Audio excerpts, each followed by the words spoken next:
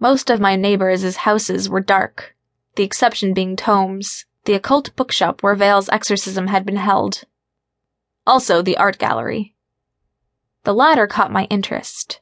While I suspected the gallery wasn't ordinary, and in fact dealt in magical art of some sort, a visitor having literally lost their hand there one day being a big clue to that, I couldn't recall seeing the lights on behind its frosted windows after 10 p.m. Interesting, but ultimately non-threatening. Annoyed by my paranoia, I hustled back to Celestina's shop.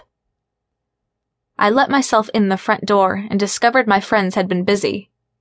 They'd dragged Celestina's reading table, the circular one where she performed her palmistry and placed her tarot card layouts, into the center of the room, and arranged the love seats and ottomans around it so everyone had a place to sit. 3 black wax candles in tall glasses screen-printed with images of the Voto Loire were aglow in the center of the table. Beside them was a symbol drawn with what looked like talc. The air was streaked with gray and was pungent with the scent of smoking herbs. Celestina must have smudged the room to clear the energy. I always figured we'd end up around a Ouija board before we attempted a seance, I said to the room as I closed the door behind me. Lev immediately jumped in front of me, clad only in a pair of gym shorts. "No mention Ouija board," he said in a low voice and with an urgent shake of his shaggy, black-haired head. "Celestina no like. She thinks very fake." I found his Serbian accent cute, but Lev was a tricky one. While he reminded me of Wolverine from the X-Men in that he was kind of wild-looking, even in his human form, he also had that great body. His wolf got a lot of exercise, apparently, and anyone with eyes couldn't help appreciating it. But if Celestina ever caught you checking out her boyfriend when he wasn't in his wolf form, well, let's just say a wise woman wouldn't cross a voodoo priestess. Not that Celestina actually was a priestess.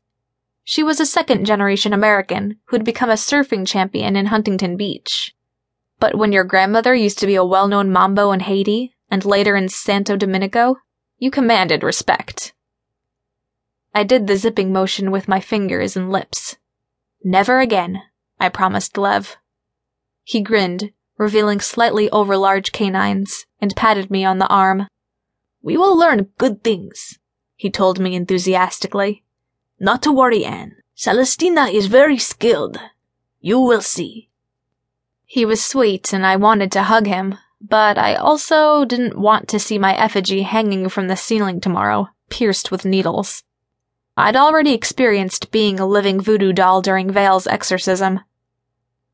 I walked to Celestina and handed her my panda pin. This was my mom's. She gave it to me when I was 3 or 4. She held it in her hand for a moment, eyes closed. "Yes, this will do, Anne. What was her name?" "Iris." "Fine." She'd pulled her dark, braided hair back beneath a multicolored scarf, which told me she was in business mode. I belatedly noticed the pop music was gone. I took a seat on one of the ottomans beside Melanie. "How was this supposed to work?" I asked.